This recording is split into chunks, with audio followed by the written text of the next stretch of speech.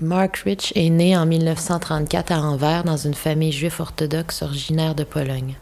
Réfugié d'abord à Francfort, puis après l'avènement au pouvoir d'Hitler dans le port flamand.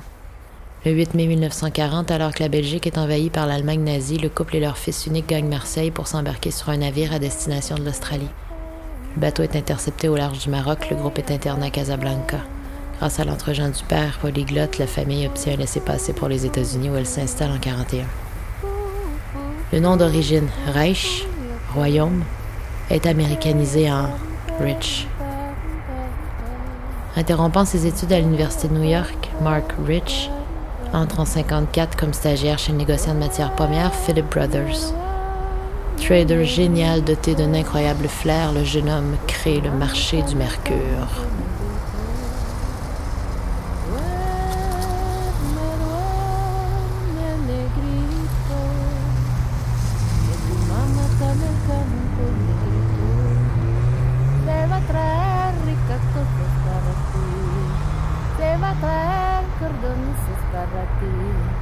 Se va a traer muchas frutas para ti. Y si negro no se duerme, sale el diablo blanco y sale come la papita. Yacapumba, yacapumba, yacapumba, yacapumba. Duerme, negrito, que tu mamá está en el campo, negrito,